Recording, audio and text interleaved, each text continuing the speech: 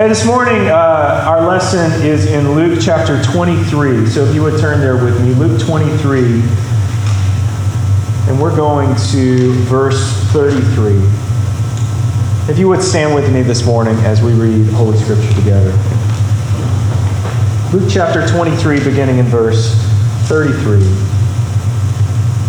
And when they came to the place that is called the Skull, there they crucified him, and the criminals, one on his right and one on his left. And Jesus said, Father, forgive them, for they know not what they do.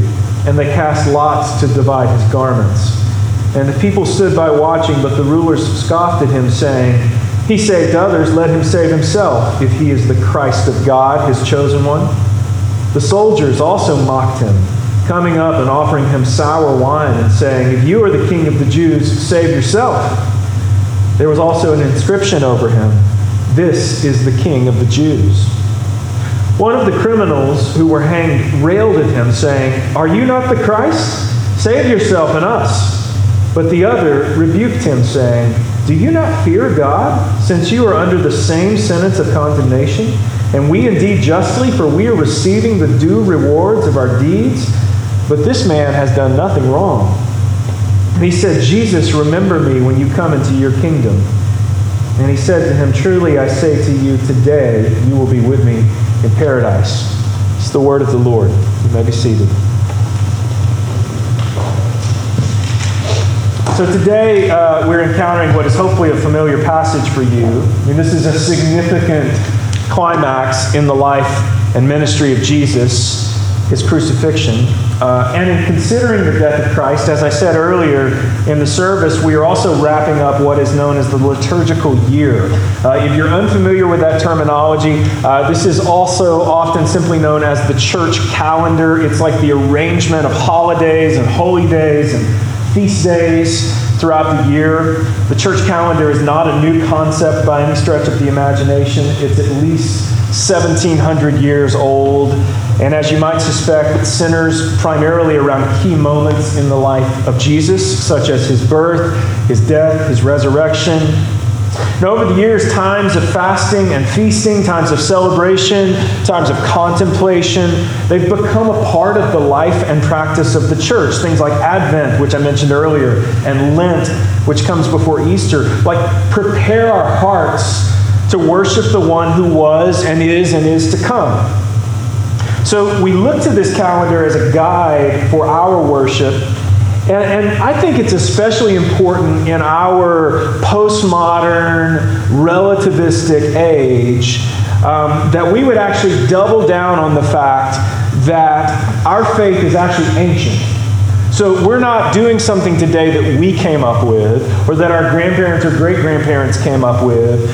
We are participating in like this grand host of saints who have come before us, the church, followers of Christ, who have given their lives and their hearts to him in faith. And this isn't something as a result that can just be changed by the whims of culture, even though people may try. And I hope that you find some comfort in that fact.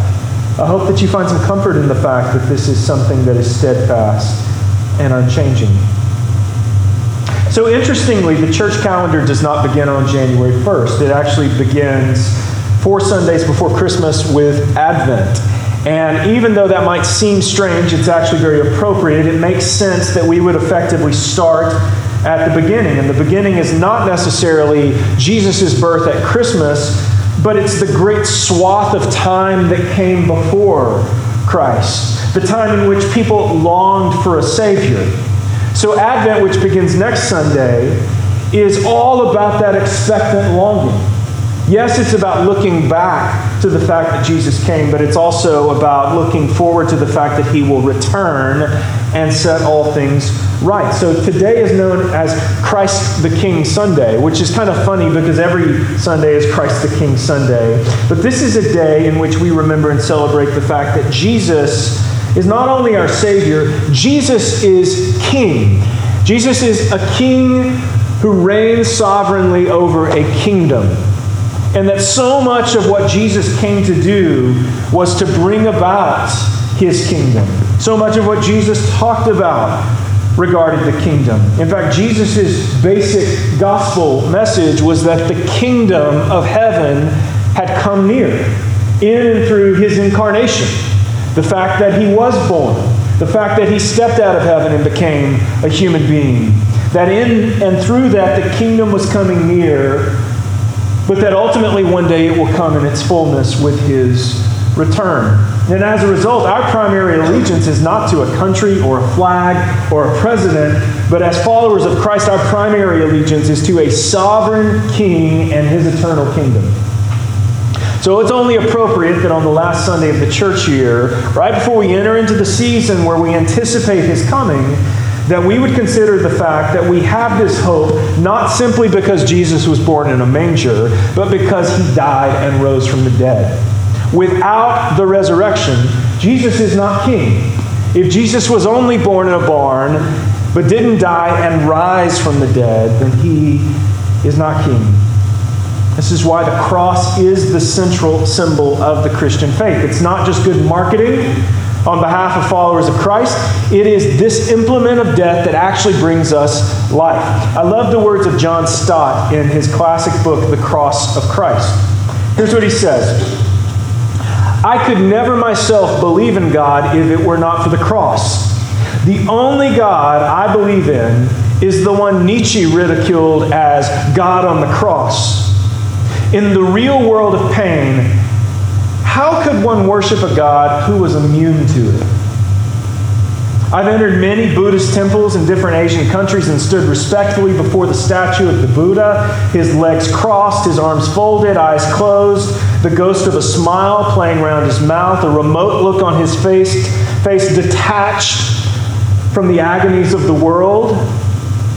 But each time after a while, I have to turn away, and in imagination, I've turned instead to that lonely, twisted, tortured figure on the cross. Nails through his hands and feet, back lacerated, limbs wrenched, brow bleeding from thorn pricks, mouth dry, and intolerably thirsty, plunged in God-forsaken darkness. That is the God for me. He laid aside his immunity to pain. He entered our world of flesh and blood, tears and death. He suffered for us. Our sufferings become more manageable in light of this. But Stott goes on to point out, before we can begin to see the cross as something done for us, we have to see it as something done by us. Before we can see the cross as something done for us, we have to see it as something done by us. Jesus didn't simply die. He was murdered. And while historically you could say, well, it was the Jews or it was the Romans, it was those people, we have to recognize, especially at Christmas time, that Jesus was born to die. Jesus came with the intention that this would take place, and that it wasn't nails that really held him to the tree, it was our sin and rebellion, and what he was accomplishing through his death and resurrection. So in light of this, here's what I hope we don't miss today. The thieves that hung next to Christ are incredibly significant because they are us and we are them. Now, don't get me wrong. I'm not saying that those two thieves didn't really exist or that this is just some kind of allegory where the characters represent something else. No, I'm saying that Jesus was dying for the very people who were crucifying him and the very people who hung next to him in the same way that he was dying for us. In these two men, you see the only two real responses that we can have towards him.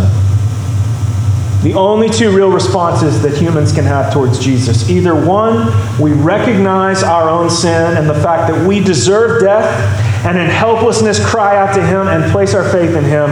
Or two, we mock and ridicule him and imply he's a liar, either by literally denigrating him or by simply denying and ignoring him. Those are really our only two options.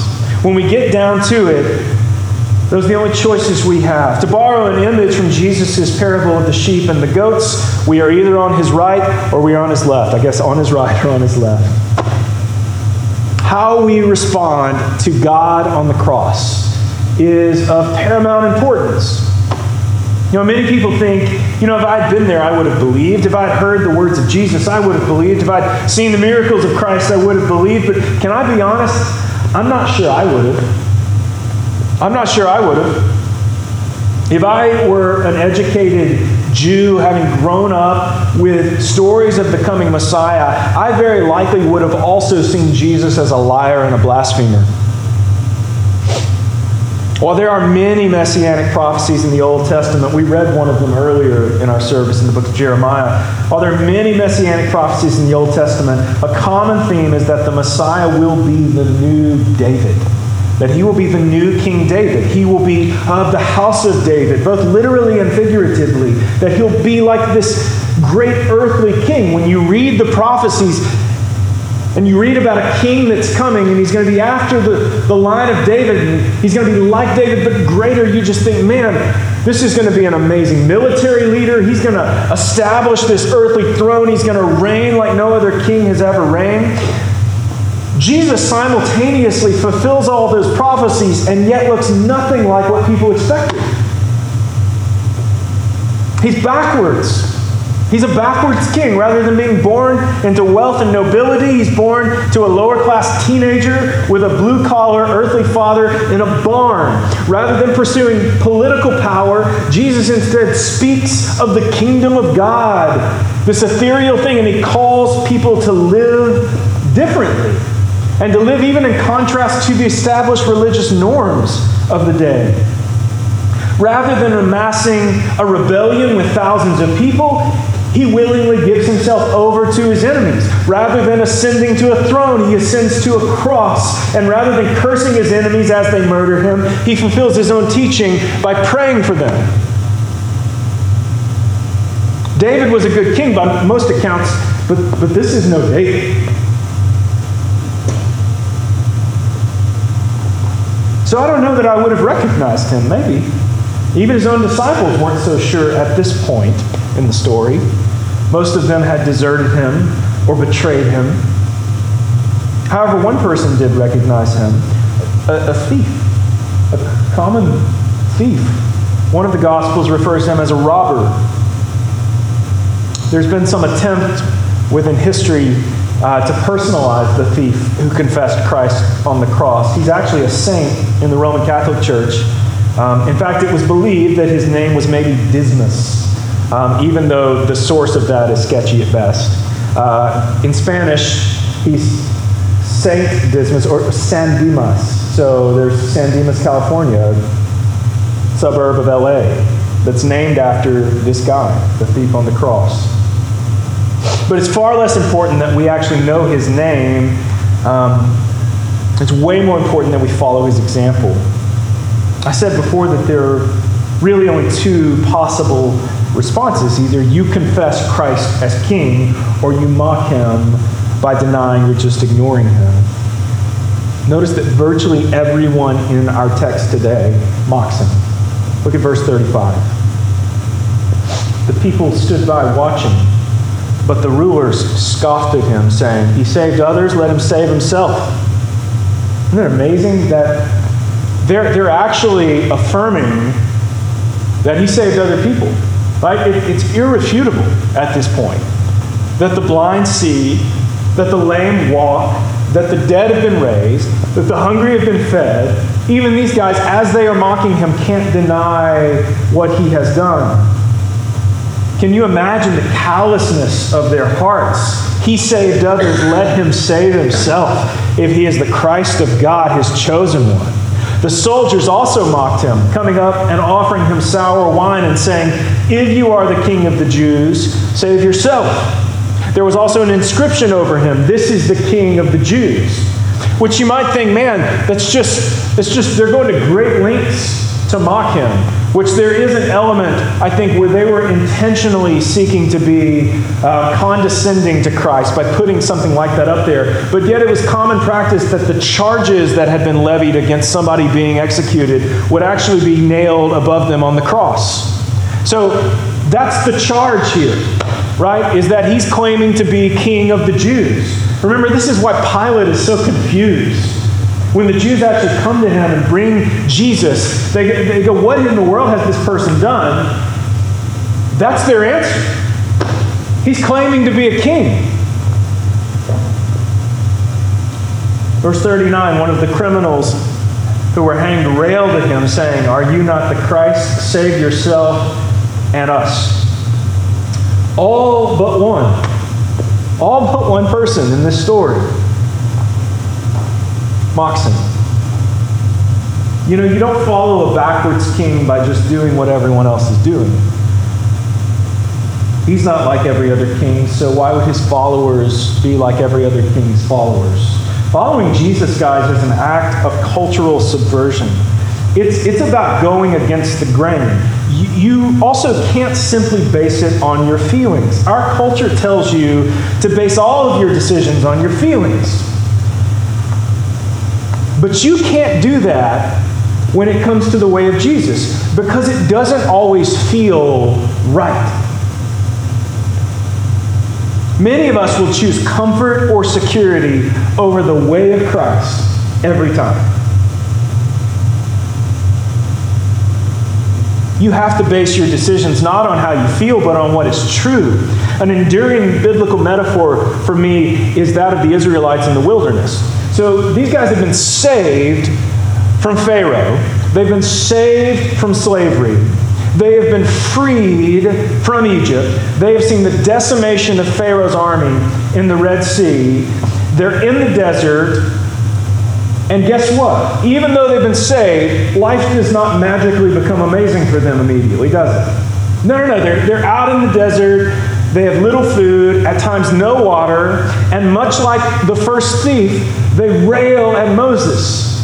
Like, who are you? What kind of leader are you? You don't really hear from God. You brought us out here to die. It didn't feel right. They're actually longing to be back in Egypt. They're going, remember, like we actually had food that was cooking at the end of the day back in Egypt. Forget about all the slavery stuff. We're glossing over that. Remember the pots of meat?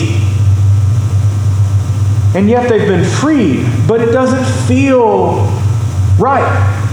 We have to realize that because our nature is sin, right? Because our very nature is sin, we feel much more at home in our sin.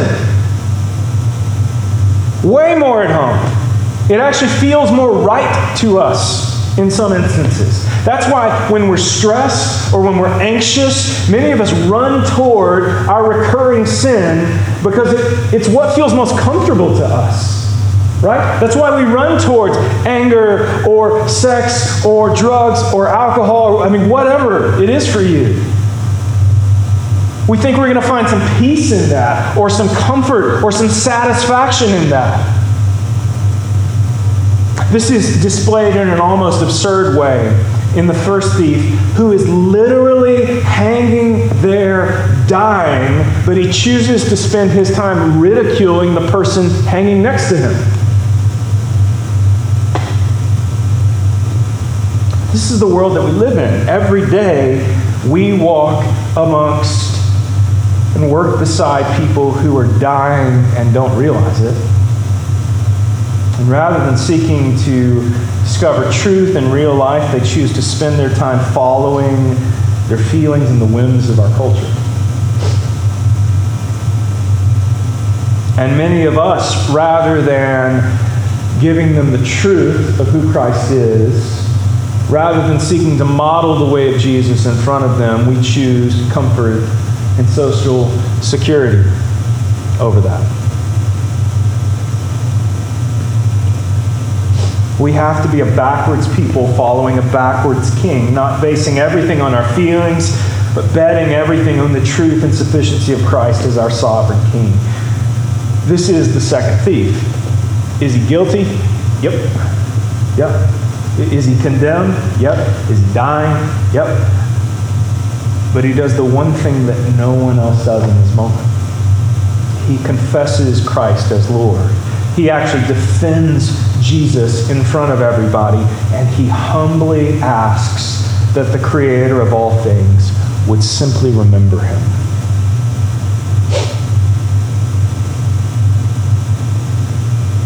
That kind of vulnerability, that kind of helplessness where you know there's nothing you can do, right? There's no way that you can fix this situation as you're hanging on a cross dying. There's no way that you can save yourself.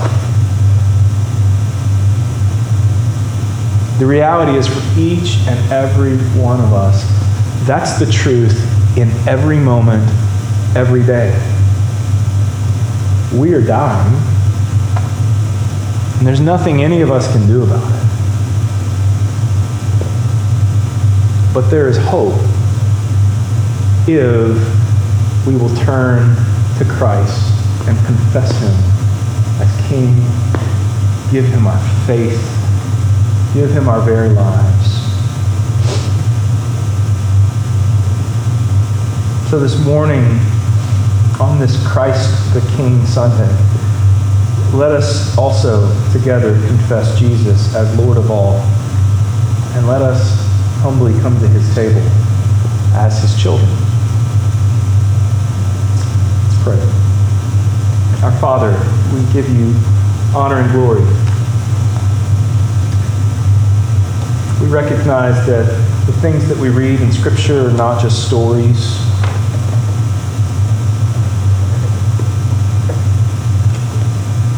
but they are a source of life and truth.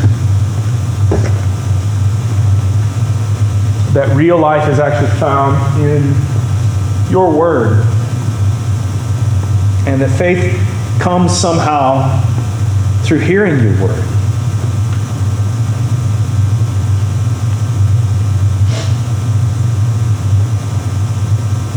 Father, I pray today as we prepare to enter into the season of Advent, God, that You would prepare our hearts for this time. As we get closer to Christmas, it would seem as if our culture finds its hope primarily in materialism and acquiring more and more stuff. Many of us are burdened with hearts that don't long for You and Your coming kingdom, but primarily long for the things, the material things we don't have. Father, would You change our hearts? God, in this time of year, would You give us the grace to model lives that display to other people the fact that our hope is not found in the next rung on the ladder or new stuff or some new title, but that our hope is only found in You, and that we are a people who are waiting and expectantly longing for the day when You will set all things right. And in the midst of that, we thank You for Christ, for the truth of the gospel, and for the fact that You loved us enough, even in our sin, to send Your only Son to die, so that we might find real life. The real life that the thief found in Your paradise. We love You, Father. We thank You. It's in Your name we pray. Amen.